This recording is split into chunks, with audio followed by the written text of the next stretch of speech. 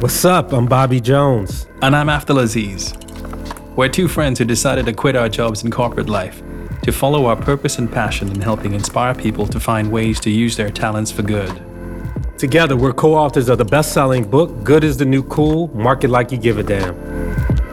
And we welcome you back to the Good is the New Cool podcast in partnership with Soho House. Featuring some of the world's most inspiring creatives, entrepreneurs, and activists, we'll delve deep into their unique stories and the one thing they have in common, the desire and the courage to transform our world for the better. In this episode, we will be joined by the brilliant and inspirational artist, Hank Willis Thomas. I have done projects centering around history, popular culture, advertising, and politics throughout the world over the past 15 years. And his friend and Four Freedoms collaborator, Emma Nusso. I work with Four Freedoms on the programming side of things. I came to this project about a year ago and have been working with Hank ever since. Hank and Emma joined Bobby in the studio to discuss their work in putting the public back into public art. They believe that citizenship is defined by participation, not by ideology. And through their organization, Four Freedoms, they aim to use art to encourage civic engagement and discourse into what is freedom in the 21st century. So, Bobby, I'm really, really pleased that we're unpacking the topic of art on this podcast. You know, so far we've had fashion designers, we've had people who worked in different mediums like music and, you know, other forms, but art really is like the purest form of creativity, and contemporary art in particular is one of those worlds which, I have to be honest, I used to find mystifying, you know. And what's strange about art is that there's no rules, and therefore it's one of the most simultaneously complex but also exciting things to kind of get your head around. Go and check out Hank Willis Thomas's art online. Just go to Google Images and search it. And what I was blown away with was just the power and the simplicity and the sophistication of the work that he's creating. This is a guy who really understands advertising and marketing and all the tricks that brands play. And he's so smart in the way he deconstructs all of it, how he subverts the usual channels of advertising and marketing to make you think about politics and what it means to be a citizen. Yeah, and I think that is essentially what great art should do. You know, to your point, it should provoke, it should make you question things. It should illuminate the connection between things that you may not have seen a connection to before. And it should spark dialogue. And I think his work is doing that. And he understands that is part of his role as an artist. You know, that's one of the things that I think is super exciting about having this conversation with him and Emma is this idea of what role does art play in our society right now. Yeah, there's so many artists working in social justice issues today, doing really interesting things, but I've never come across an artist who's decided to enter the political process so directly. With Four Freedoms, initially, I think it was a PAC. For those of you outside of America, Political Action Committee, which is a way for usually corporations to donate money to candidates, and has honestly been one of the most controversial facets of American democracy, where you could argue corporations have been allowed to take over political discourse through their donations. And the fact that he and his colleagues decided to start a PAC that's artist-driven, I think now it's evolved into a nonprofit, but to use that money to buy billboards and then work with artists and nonprofit groups in those cities to put up really provocative pieces of art, not to endorse one candidate or the other, but to really spark a lively debate about the issues and the broader context, I thought was just an amazing hack of conventional systems of politics and conventional systems of marketing to use billboards as the medium to get that across. So, Bobby, what are some of Hank's works that have really kind of, connected with you?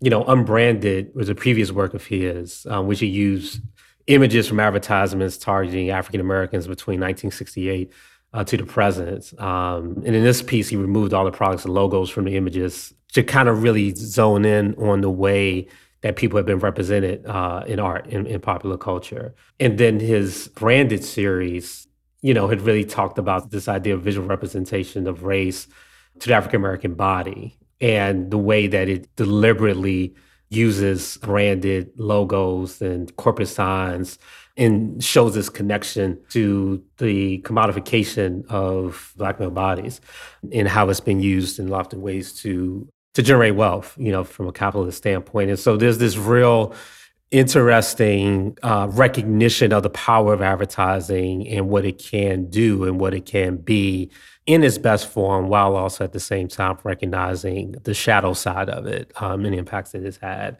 on specific communities. Yeah, he's just a really clever, subtle provocateur, It's not just the visual that he's subverting, it's the systems that he's flipping on its head as well. So I can't think of many people more suited to this podcast than Hank and Emma. Their work combines so much of what we care about, and I'm really intrigued to hear what they have to say. So here they are, Hank Willis Thomas and Emma Nuzzo. Before we get into Four Freedoms, Hank, tell us a little bit about your background. How did you get into this creative space as an artist? Well, I think the best way to find your way into the art world is to have a modicum of creative ability and very few other skills. So I kind of fell into it, so to speak, and never could find my way out. I studied photography at New York University and at California College of the Arts, and was always interested in issues related to representation, largely influenced by the work of my mother, Deborah Willis, who's a photo historian and artist and curator. I wound up as a photographer's assistant and working on film sets for a number of years. In many of those cases, I wound up being fortunate enough to be in spoof areas, working at the Chris Rock Show and Saturday Night Live Film Unit, where I got to see kind of media made that was commenting on media. Okay. But also that made me hyper aware of the impact of media on the way we see ourselves in the world. And so I made a lot of work about advertising, and then work that actually uses advertising and decoding the language of advertising to see what's really at stake. And so more recently, I've been thinking a lot about public space and how public space is so dominated by advertising images, and how we can put other ideas and objects and images and stories into public space. And then the political landscape, with the last two presidents being commercial branding success stories. Yeah. How much advertising has really helped become a medium to shape our culture and our society. And so I've been focusing a lot on trying to use the language of advertising to apply it to new means of civic discourse. When you look at advertising, particularly in this kind of modern media landscape, what responsibility do you think that advertising has in terms of the way that it portrays diverse communities? I mean, at best, I hope that advertisers are aware of what they're doing and can, to the best of their ability, have the best of intentions. Yeah. Inherently, advertising, in order to advertise to a certain demographic or group, I have to make certain assumptions about everyone in that group and then try to speak to them in a way that really is based off of these generalizations. An industry that's so heavily based on prejudice can only really reinforce that. Yeah. And every once in a while, it might be able to help evolve and contribute. What I found is that advertising can be a very powerful tool to look at a society's hopes and dreams at a given period of time, but also to find those markers of change. When you see new ways of representing people, that signifies a big change in the culture. I find it as a really fascinating medium, but I do think it being the most powerful and ubiquitous language in the world, you don't even necessarily have to speak a language to actually understand the ads or to decode them. I think it's too much of a one-way conversation, meaning advertisers are constantly speaking to us, but we tend to only speak to them in critique. So one of the things that's happened through popular culture and social media is that we've each become our own brands, in a way. And many people have found ways to sell their own ideas and their own way of life through that. But also many advertisers have become kind of more sneaky in, convincing us to buy into their ideas through these certain people. Absolutely. And Emma, what if you're, as someone who is really on the front lines of social change every day through your work with Four Freedoms, How do you see the opportunity for not only advertisers but also artists to use advertising platforms as really vehicles for messaging and creating awareness and change? Yeah, well, I think billboards present a really interesting opportunity because we're so programmed to look at them and be told kind of what we see and what to think. And having artists kind of take over that medium allows us to rethink the way that we're being spoken to on a day-to-day by those who are in power around us. And when an artist takes that opportunity to, rather than inflict their personal belief onto you, they take that opportunity to ask you a question visually where the public isn't necessarily expected to be running into those really important questions, is the best way for them to interject into that conversation because people are going to be caught off guard. I'm with you. And so, Hank, you've built an incredible body of work with some amazing kind of initiatives from Thank you. Cause Collective, Question Bridge, Search of the Truth, just some really amazing and provocative pieces of art. What's kind of the connective theme or DNA of these art, if they have one? Well, of my collaborative projects, I think the collective DNA is this desire to engage with the public, to try to put public in public art, and that it relies on the participation of dozens, if not hundreds, if not thousands of people for the work to actually truly manifest. For me, that comes out of a desire to connect to strangers because I think we are conditioned to be afraid of one another or value one another. And with collaborative art projects that engage in small ways or big ways with the public, we build bridges that can recognize the value of our connections. The impact of that, I think, has been, I think evident and reflective of that intention. Thanks.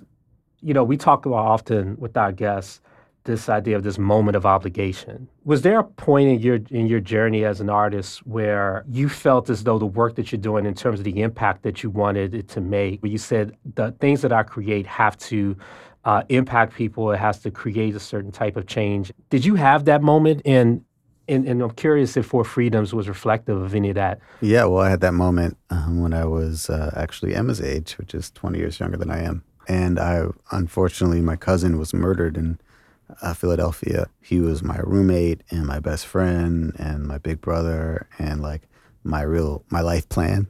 Yeah. I hadn't had much of a life plan besides following him, and having him fall victim to gun violence by the hands of teenagers who didn't know him, that were partaking in a robbery over petty commodities, forced me to realize a lot of things about myself, about our culture, society, about gun violence, about, why is it possible that certain commodities are more valuable to certain people than other people's lives.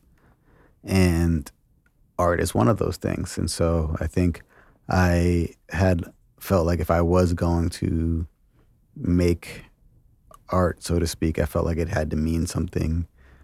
For Freedoms, you can say, is part of that, that we started off as a super PAC run by artists, and we didn't really know what a super PAC was. And a super PAC is a type of political organization that is designed specifically to operate in the shadows and the crevices and of the dysfunction of our political society.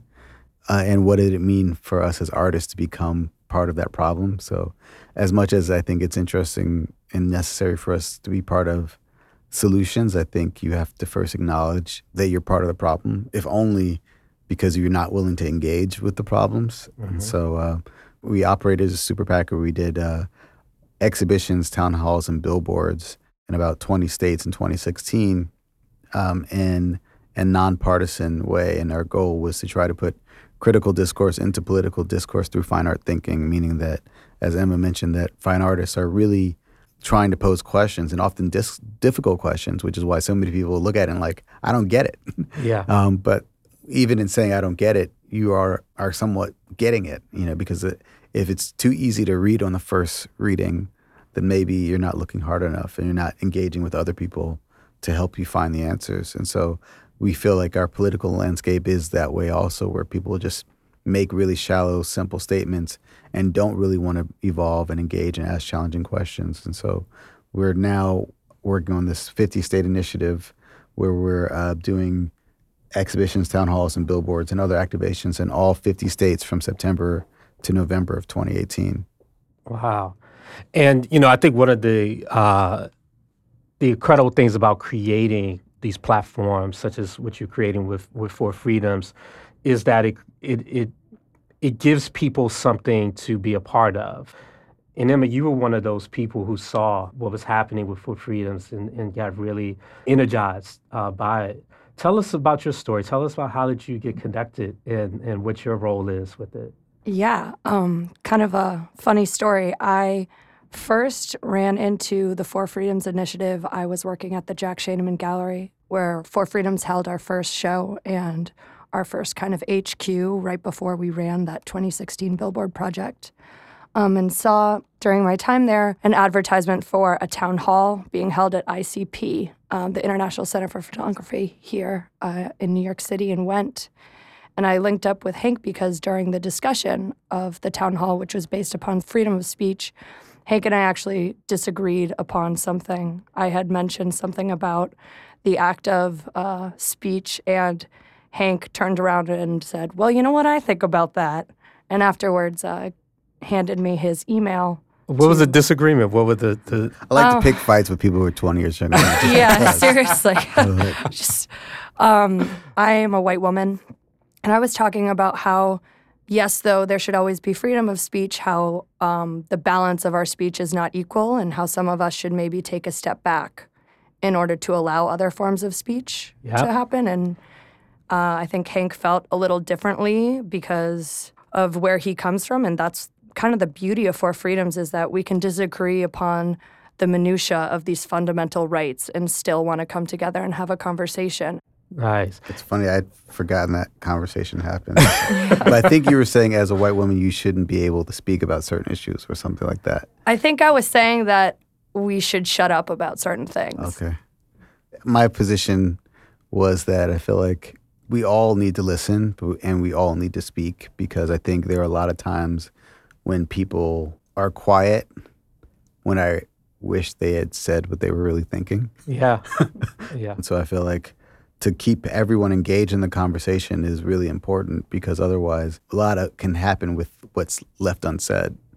And that's part of what everyone's trying to navigate, right? Is this idea of what voices should be heard and what's the truth that should be told. You know, we've kind of come into this space that some are talking about political correctness or all these other things in which people in the public space are, you know, becoming increasingly afraid of saying the wrong thing. How do you create these spaces for this open dialogue and these conversations when there's such a fear of being offensive? What's really important is to create a space in which you understand that even if you say something that might be insensitive, as long as you're there to take the criticism and understand and listen to why it's insensitive, then you're welcome to make a mistake. I know, like, as an individual myself, I've made so many mistakes growing up, especially saying things and believing things that just are inaccurate and saying things that would definitely offend somebody. But what you have to do is come at those issues with an open mind and be willing to change. Our project is very easy to criticize, but that's also why we do it. You know, I think no artist starts a piece assuming that it's going to be great. Mm-hmm. Yeah, you have to figure that out along the way, and who knows where it goes from here. And we really want this to be an open source collaboration, open source project, and we want people to poke holes in it. Some people are like, oh, I can poke holes in it, so I don't want to participate. And we're like, no, poking holes in it is actually part of the participation. Yeah. We want to embrace the complexity.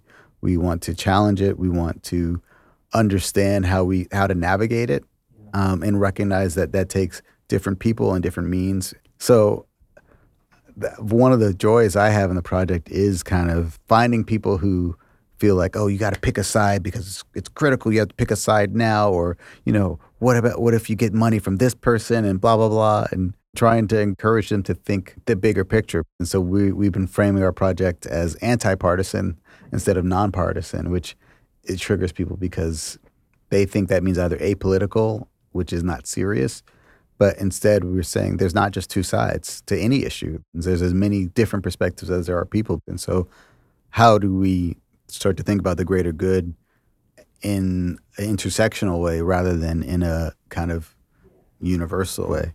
And that, I think that's such an important point. I think democracy isn't delicate. Like, it requires participation, it requires being challenged, it requires those hard conversations.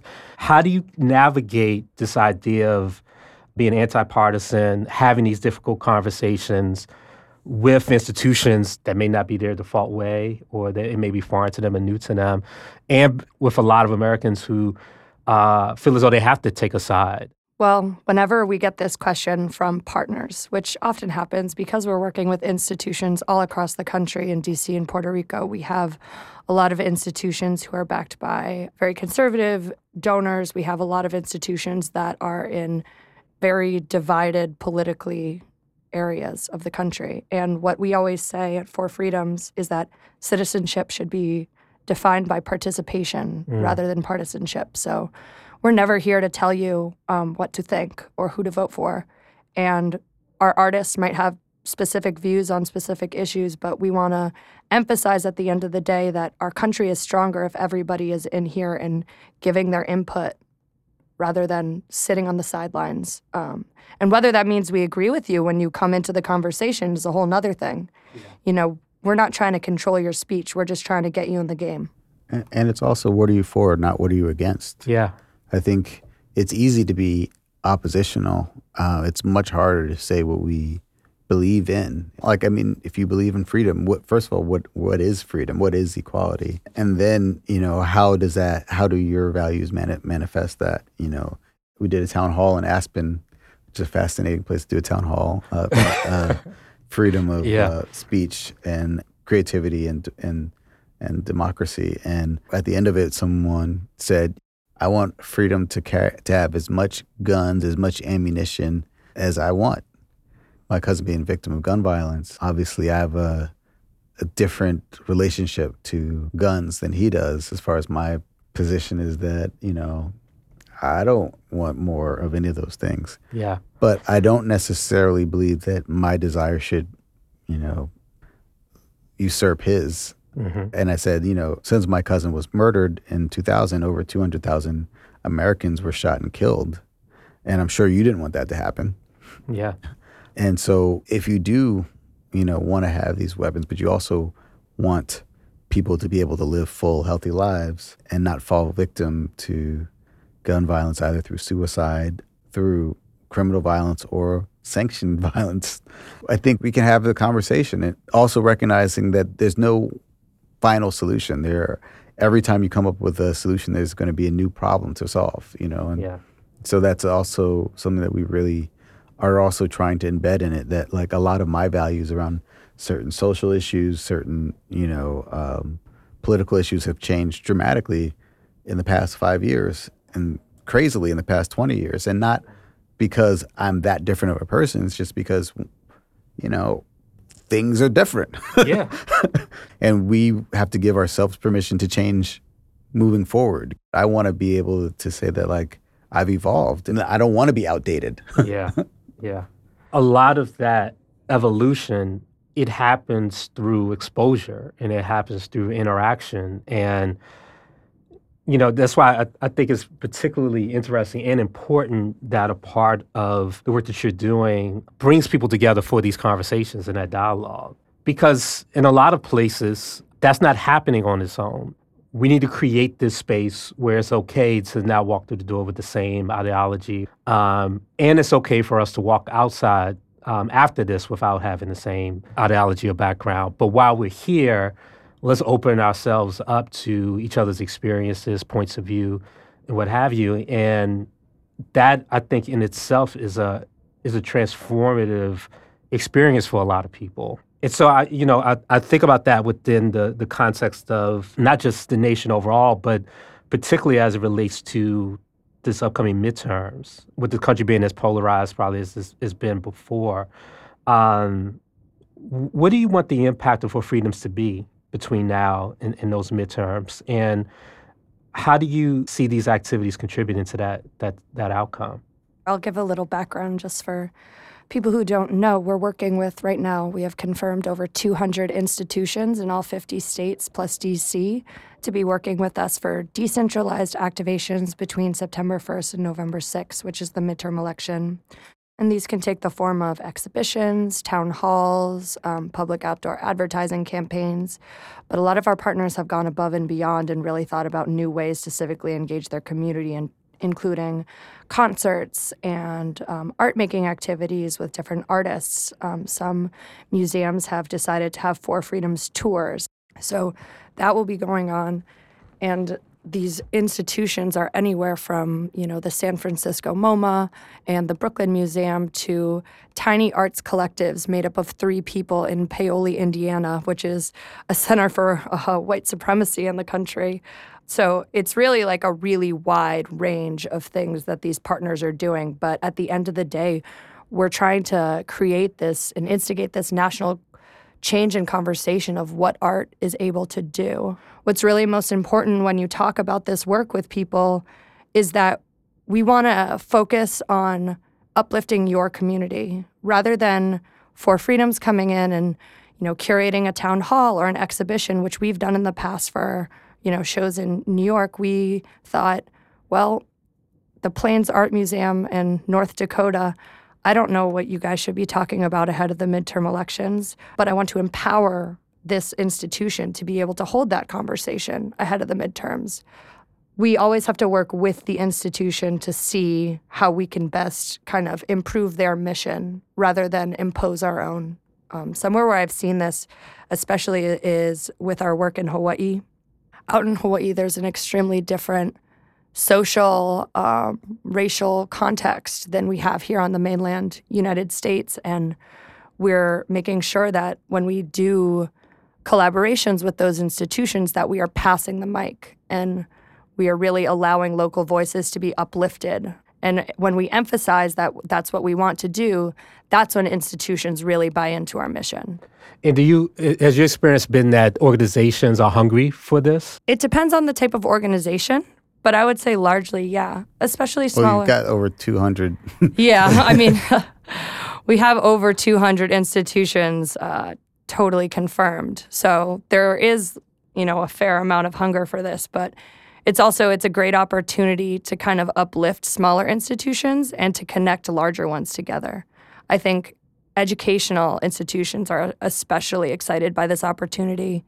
We have the ability to connect, classes working on a billboard project at University of Nebraska to those doing another billboard project at Monument Lab, which is at University of Pennsylvania. And that's like a really cool thing for them to be able to experience. And yeah, I mean, I think nothing like this has ever happened before. And that's what drives us. And I'm talking to him like, how do we really get that part out? Like, we don't know what we're doing. Yeah. And that's part of why we're doing it. We know that in order to continue to make our world a better place to help save our species, it is an all hands on deck kind of thing. We're going to make a lot of mistakes collectively because human nature is self-destructive. But we should have a good time doing it. Yeah. But it is so we really are often like being like, yeah, like they're like, because they expect us to like, it's more like coaching. We're like trying to encourage them to do what they do best with us and other people, because it's normally like, oh, I'm over here and I do this and this is my area, and they're over there and they do this and this is their area, and so a lot of what we're trying to do is really kind of guide people through this process of self-realization, because we see that the work that artists and art institutions do is civic work, and it's really critical civic work that is underappreciated, which is why it's so often disregarded and underfunded. And how do we start to help people to realize that literally creativity will save us if we give it a chance? Yeah. For those people that are out there who are really inspired right now to act and don't know what to do or where to go, how can they get involved with For Freedoms? How can they be a part of this movement? You can reach out to Emma at forfreedoms.org. It depends. If you would love to, do something with your community, you can reach out and figure out how to do that. We're also looking into getting student chapters at more local universities. So if you're a student, starting a local chapter at your college is a great way to get involved and to spread For Freedoms across the country. And also, you don't necessarily have to talk to us. We like it when we find out other people do. We've had other people do For Freedoms projects, and we just find out through Google Alerts, or it's like, oh, cool, because because it isn't about if things will rely on our approval, it is limited to our sensibility and our vision and creativity, and so like a larger hive mind is also part of what we want to create, and we are FOR freedoms, not FOUR freedoms. So we are for freedoms that we don't even personally agree with, and that's how we can start to actually create this country that is, united in a way that we talk about. United we stand, divided we fall, and that we can actually be like, that's not my thing. I don't even like it, but to the degree that it continues to make space for us all to live our best lives and be our greatest individual selves, acknowledging that our individual selves is connected. I think that is the ultimate manifestation of liberty is recognizing that your individual choices, although yours, have a huge effect on everyone else you know, and in turn you in ways that you may not even recognize. I love it. I want to end it with this last question. What is your hope for this country, and how would you want For Freedoms to have contributed to it? I hope for more nuance and conversation. I think that we're speaking very simply to each other all the time, and that we write each other off on the first thing that we say or do that we disagree with each other about. I really would love to see a world where, progressives and conservatives aren't afraid to talk to one another. And I think it's important to recognize that the people who disagree with us maybe sometimes are more important to our growth than the people who agree with us. And I hope that 10 years from now we have clean water, that we're not in senseless wars, that people aren't struggling for basic needs and languishing in prison because they try to find alternative ways to get these opportunities that society hasn't provided. And I hope that For Freedoms is something totally different, but totally exciting, run by totally different people, or no one at all. Yeah. But that we continue to be aspirational, and that we continue to be visionary, not reactionary, and that we don't build connections on weakness or fear, instead on strength and positivity. So Avdel, what did you think about Hank and Emma? I really enjoyed speaking with them and came out, with so much to think about.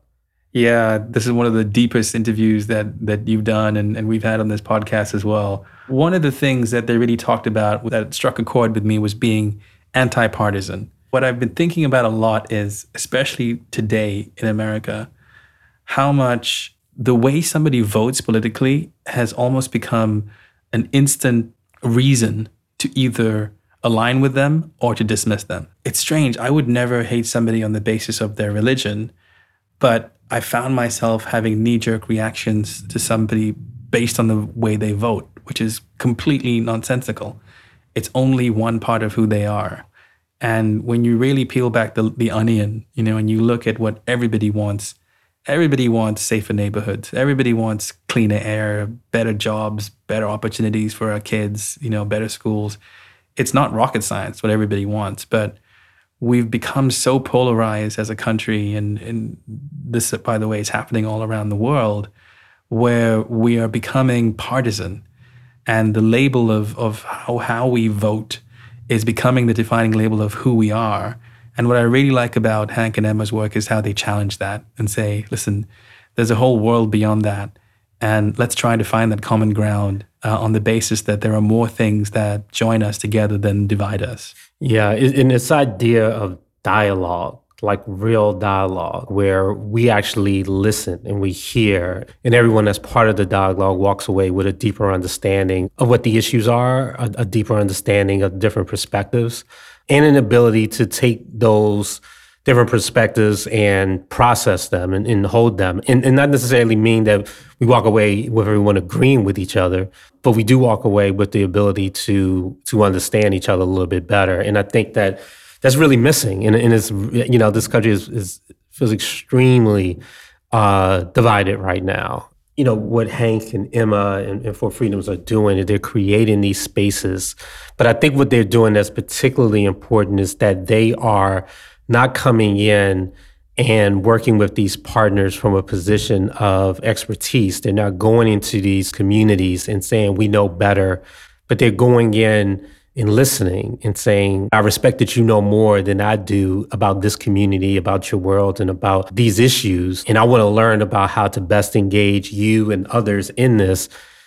Is so powerful. Yeah, it's something Emma said, which struck me, which was we're lacking nuance right now. There's no ability to find the nuance in conversation. It's just very strident and very polemic and very just, didactic. And that's not how democracy works. You need to create space where people can hear the kind of subtleties in somebody's argument instead of instantly dismissing them through a soundbite or through talking points or just through kind of steamrolling over them.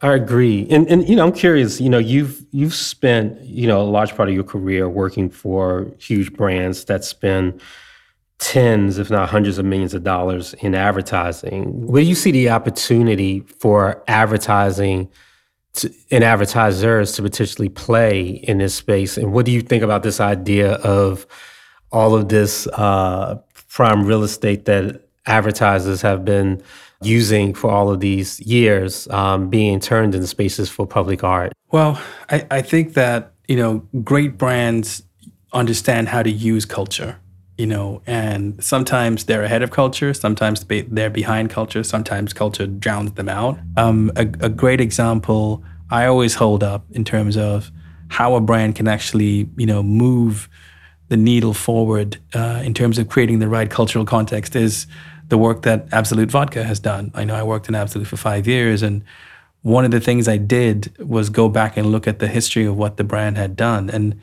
besides all the kind of contemporary art stuff it had done, it also really stuck its neck out in terms of social issues. So one of my favorite Absolut Vodka ads was from 2007, and it's a picture of a cheering crowd at a hockey game, and they're cheering what the Jumbotron is saying. Something like, Steve, will you marry me, Ed?